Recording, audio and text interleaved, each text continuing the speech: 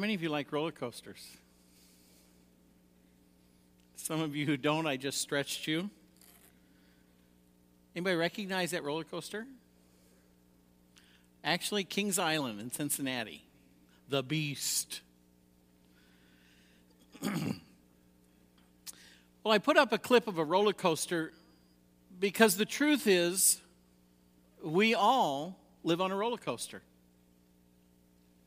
You might not think of it that way, but we all do. The name of this roller coaster is feelings, emotions. They go up and they go down. And they go fast and they go slow. And we all have them. Some of them probably have faster roller coasters than others.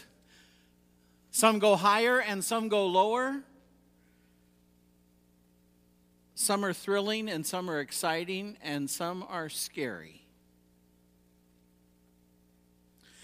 But as we're looking at different areas of our lives that we struggle with and areas that maybe we need to hit refresh and have God help us live and see them from a different perspective, I wanted to spend a day and talk about our feelings because of how important they are. We happen to live in a culture right now that is very driven by our feelings and our emotions. You hear it in people's conversation all the time. Why didn't you do that? I didn't feel like it. We make our decisions, we determine right and wrong by our desires and our emotions. We trust our feelings in this day and age, in this particular time and place where we live. There is almost an assumption that if I have these feelings, if I have this desire, it must be right. It must be good. And we allow those feelings to take us wherever they take us. Our emotions have become dominant in our day. We use them in many ways as our compass. Our compass for our lives. How do we feel about it? What do we want? But we need to talk about that. You see, there's a problem with feelings, with emotions, and that is that they change a lot. As I was working on this sermon, and I like to hike and stuff, so I like to use a compass and a map. But I realized if I had a compass that acted like my emotions, I would say, well, this sucker's broken. It was pointing this way a half hour ago, now it's pointing this way. I'd throw it away and get a different compass. Because our emotions and our feelings are changing so frequently. And we feel one way today, and something happens, and tomorrow we feel a different way. And we continually ride that roller coaster. How many things have we started? I won't ask for a show of hands because I don't want to embarrass anybody. But how many decisions have we made? How many things have we started because it felt right? And a month later, or a week later, or 24 hours later, we think, what was I thinking? How did I get into this? Because I was allowing my emotions to be my compass. The truth is, emotions aren't a compass, they're a roller coaster.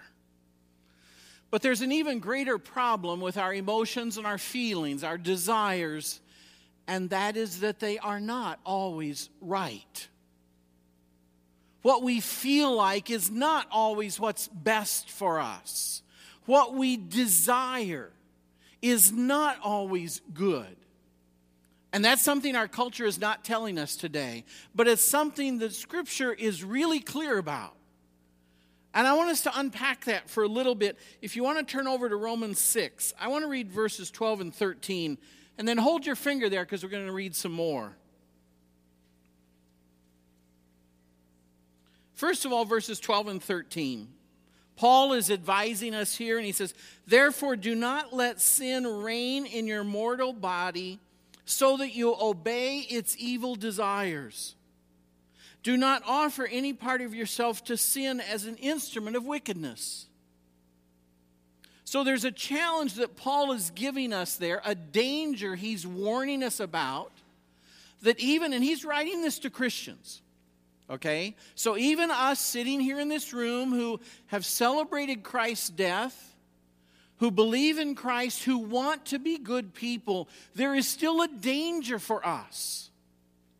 That evil can be in our lives, and through these evil desires, emotions, they're not all good, some are evil, and that listening to some of those desires can in fact lead us to a place we don't even want to be. We don't want to be instruments of wickedness. But if we allow some desires to lead us, to control us, we use them to make our decisions, that's how we wake up in that place and say, what was I thinking?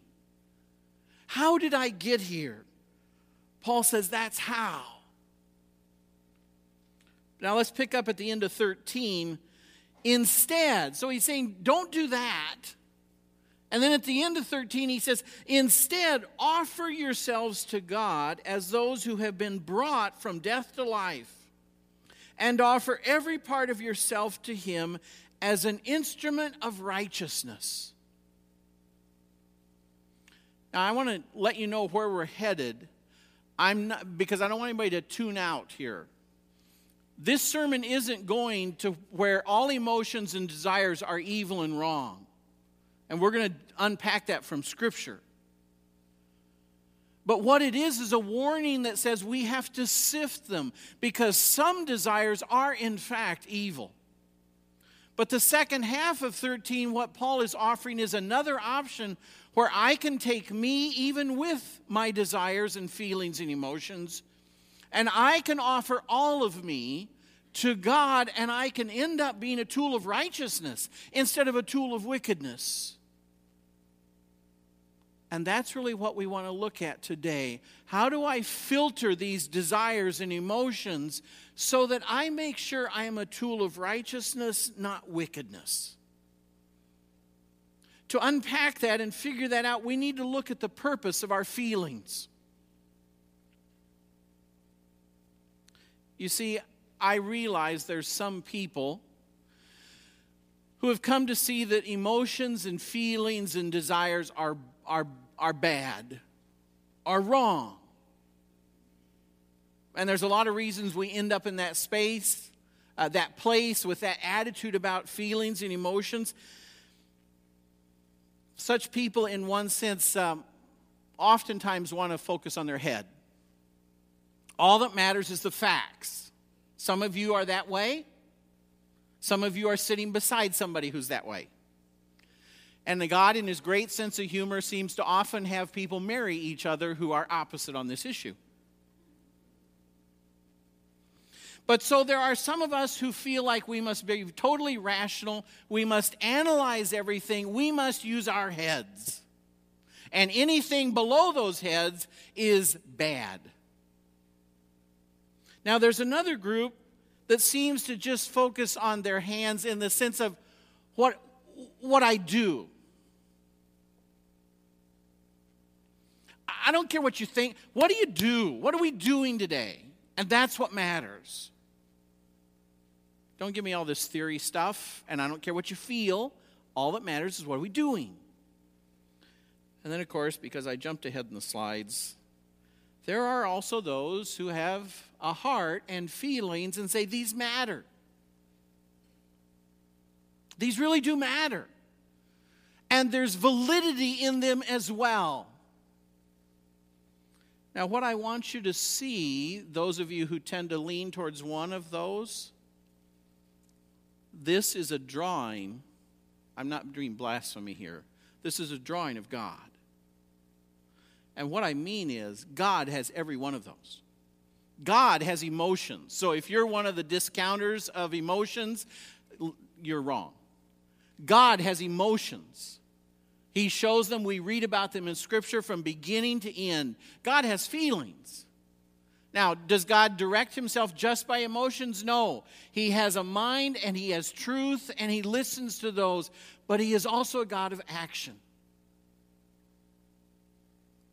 And my whole point in this is wanting us to see that all of these have their place and their purpose, and they are good together. When we get into trouble is when we discount two of these for the third one that is our favorite or we feel the most comfortable in. And that what God has asked us to do and what he has equipped us with are all three. In a sense, feelings help us see inside ourselves. And I want you to think about this. Feelings are a window. They're not intended to control us, but they are intended to let us sort of look inside and see what's going on inside. Does something bother me? I tend to start getting feelings about it. Am I doing well? I get feelings about that. Am I not doing well? Am I stressed? Am I buried? Am I anxious? Feelings start letting me know what's going on inside. It's good to know what's going on inside. I understand for the hands folks, it's like, no, it's not. I don't want to know what's going on inside. Just do it. But the truth is, we do need to understand what's going on inside us with our hearts, with our heads. And feelings are oftentimes a way to see into our lives. They are even a way to see if sin is entering our lives as a warning. And our feelings, our desires can be a warning even about that. Feelings can give us information. They can give us sort of that red light, stop. I know this is wrong. I don't feel good about this. I don't have peace about this. That's our feelings giving us a red light. Our feelings can give us a yellow light. It's like, I'm not so sure about this. And there's this yellow flashing light, and God is trying to say, warning, warning, warning. And he's showing that inside us through some feelings. Do we listen? And there are times our feelings are just, this is so great. And it is a green light, and it's okay to enjoy this moment, this day, these friends, this experience. And God says, great. It's the people who like the roller coaster who are on it and say, can we go again? And God says, I made you with this beauty. To have this experience, to enjoy this. Here's a ticket, go again. The issue becomes then who controls our feelings. How do we filter this? Okay? Go over to Galatians 5 because Paul is going to help us understand this. That our emotions, our desires, our feelings can be good or bad. And we have some choices to make. We have some control over this. Galatians 5, 16 and 17. So I say, walk by the Spirit, and you will not gratify the desires of the flesh. For the flesh desires what is contrary to the Spirit, and the Spirit what is contrary to the flesh. They are in conflict with each other, so that you are not to do whatever you want. I need to explain a little bit here of Paul and his terms, because you might misunderstand what Paul is saying there. Paul looked at his own life and saw his work to be a good, godly person, and saw that sometimes he pulled it off and sometimes he failed. And he couldn't always blame everybody out there and everybody else. Sometimes he came to understand he was his own worst enemy. Some of his attitudes, some of his thoughts, some of his desires. And so he came to talk about the two parts of Paul. He called it this spiritual side, that part of him that wants to follow God, wants to be good, wants to be like Jesus. But he also saw that there was this part of him that he couldn't get rid of that was, in a sense, pulling him towards Satan, pulling him towards evil, pulling him towards wrong, away from the good. And Paul came to label that his fleshly side. And he couldn't clean house. We all try it. Paul couldn't do it. I don't know of any Christian in the Bible or since then who said, I figured it out. The truth is, we are left with that same struggle as Paul had. That we're going to have some pulls inside us, some desires, some emotions, some feelings that are going to pull us towards the wrong, away from God. And we're going to have some that are going to pull us to the right, to the good. And what Paul says is we have to face that. And you see, that's why I said in the beginning of this sermon, the problem with today is if we start saying all desires are good, we're missing this very truth that Paul's trying to say. Paul would say, no, they're not all good. There's some things you will desire that will be destructive. And if we're honest, don't we see that all the time? The obvious, easy example is the addict, the alcoholic, whose desires destroy his life. But there's all kinds of other desires that are also destructive. And Paul said the key is understanding, where is this desire coming from? Is it coming from the Spirit? Is it coming from God? Or is it coming from that sinful fleshly part of me? And I need to look at that and admit that some of my feelings can be wrong and can be pulling me in the wrong direction. So that I need to say, I'm not listening to these feelings. Can they be right? Of course they can. And sometimes we need to hear them and feel them and follow them.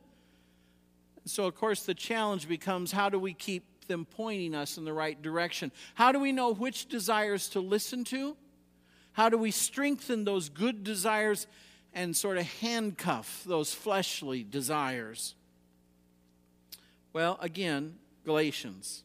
Paul has some more to say there for us. First of all, in verse 16, we read it, so I say, walk by the Spirit, and you'll not gratify the desires of the flesh. So if we're listening to the Spirit. And then in 18 through 25, but if you are led by the Spirit, you're not under the law, under condemnation. The acts of the flesh are obvious: sexual immorality, impurity, debauchery, idolatry, witchcraft, hatred, discord, jealousy, fits of rage, selfish ambition, dissensions, factions, and envy, drunkenness, orgies, and the like. Paul basically says all of those are the desires pulling you in the wrong direction. They're wrong. Don't listen to them. Those who live like this will not inherit the kingdom of God. But then Paul contrasts that and said, if you're listening to the flesh, it's going to pull you this way. But if you're listening to the Spirit, it's going to bear this fruit in your life. The fruit of the Spirit is love, joy, peace, forbearance, kindness, goodness, faithfulness, gentleness, and self-control. Against such things there is no law. There's no condemnation. Those who belong to Christ Jesus have crucified the flesh with its passions and desires. Since we live by the Spirit, let's keep in step with the Spirit. Notice that verse 24. Part of being a Christian is learning how to say no to those desires pulling us in the wrong direction. Those feelings. We need to crucify them and say no to them.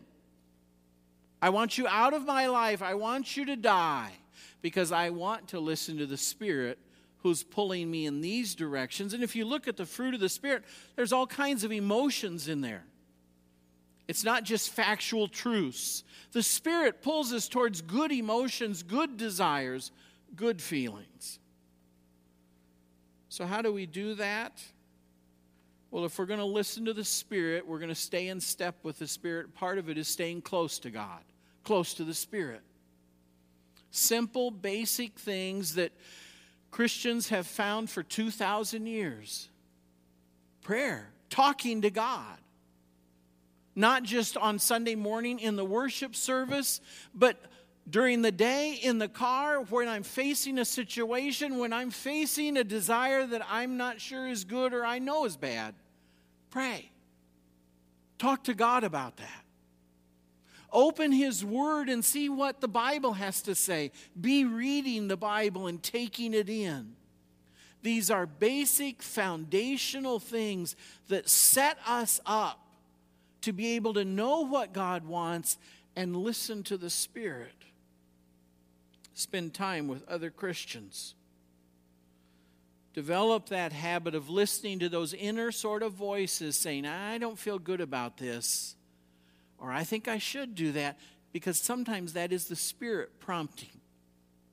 And we need to listen for that. Part of it is cleaning evil out of our lives. Because the reality is, if we tolerate evil in our lives, it's like it's a doorway for Satan to come in. Things that we see that we shouldn't see, places we shouldn't go, people maybe we shouldn't be around. All of those things allow Satan to come in and his influence to be stronger in our lives. And we can choose to clean those out, not go there, not look at that, not watch that, not talk about that. Those are choices we make. Part of it is testing our feelings.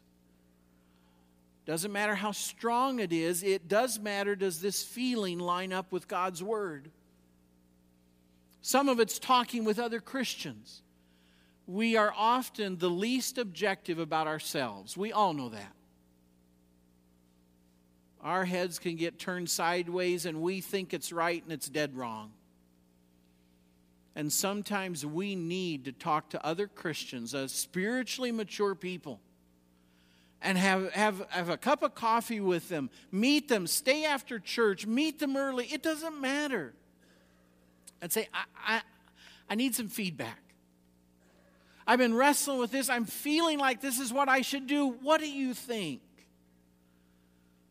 And be open to the fact if they really challenge you and say, I don't see that. Whoa.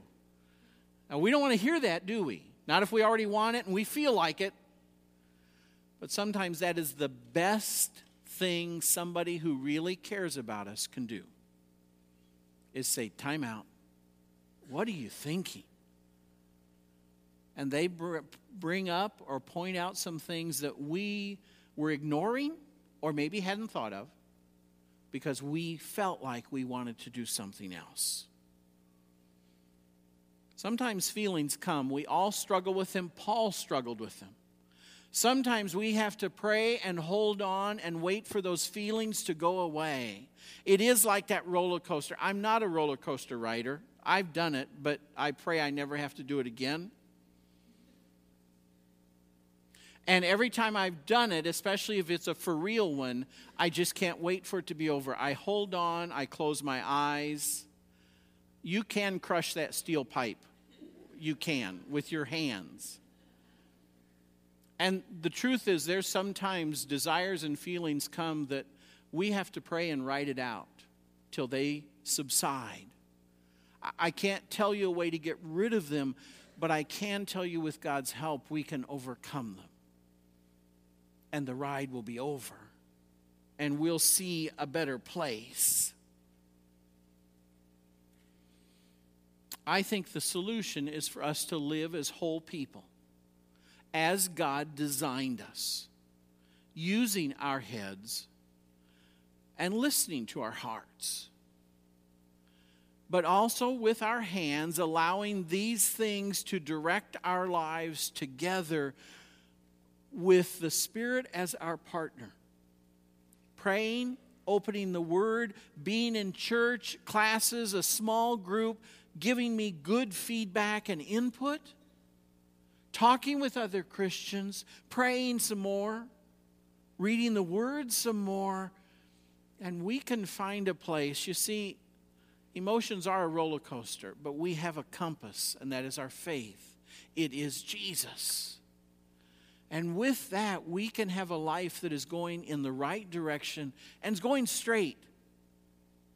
not going everywhere that our emotions would take us, but celebrating the emotions God has given us of joy and peace and all of those.